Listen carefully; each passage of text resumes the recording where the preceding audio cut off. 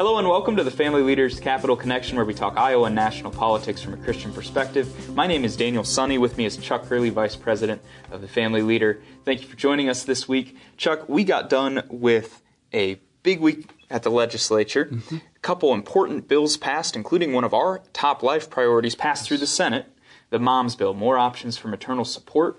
As you know, that's a bill that helps pregnant women and young mothers, young families, with material assistance, parenting classes, counseling, and programs that we see really as life-affirming, and we're excited for how they can give an alternative to abortion for women around the state. Yeah, 14 other states have this. Iowa almost has it. We need your help to get it through the House before the deadline of session.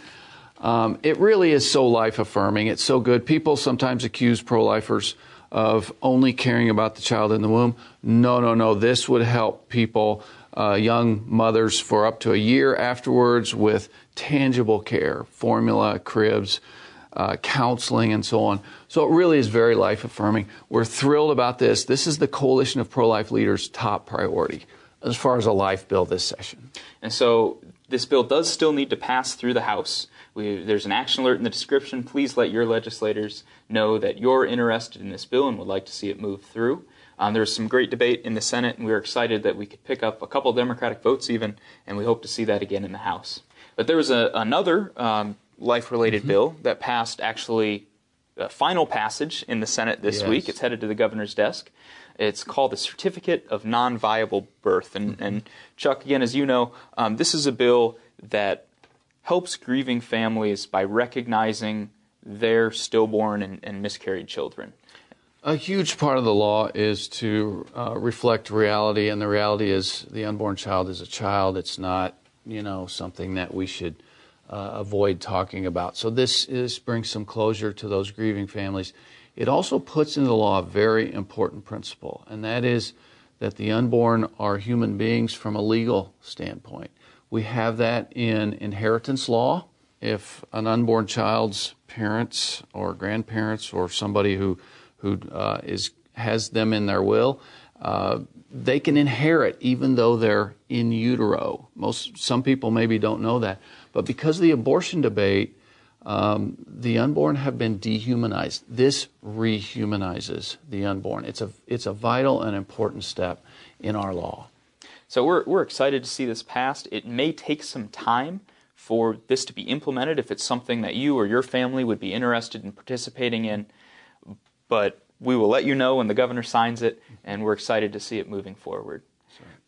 Now, Chuck, this was a little bit of a strange week because the House went home on Thursday, the Senate finished all their voting on Wednesday and didn't have any official business. What's going on? Well, there's a very important issue, the one that is our highest priority this year, that's school choice, that the governor very much wants passed, the Senate very much wants passed, but we're a few votes short in the House. We're here between 2 and 4 votes now short.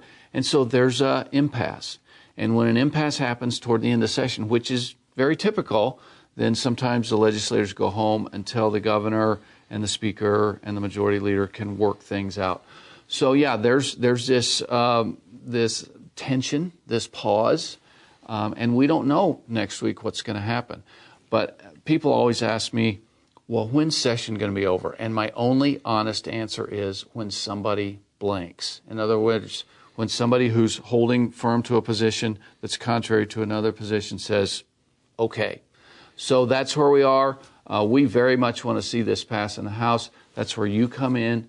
We have a link where you can contact your House of Representatives and say, we really want more parents to have more options for their children.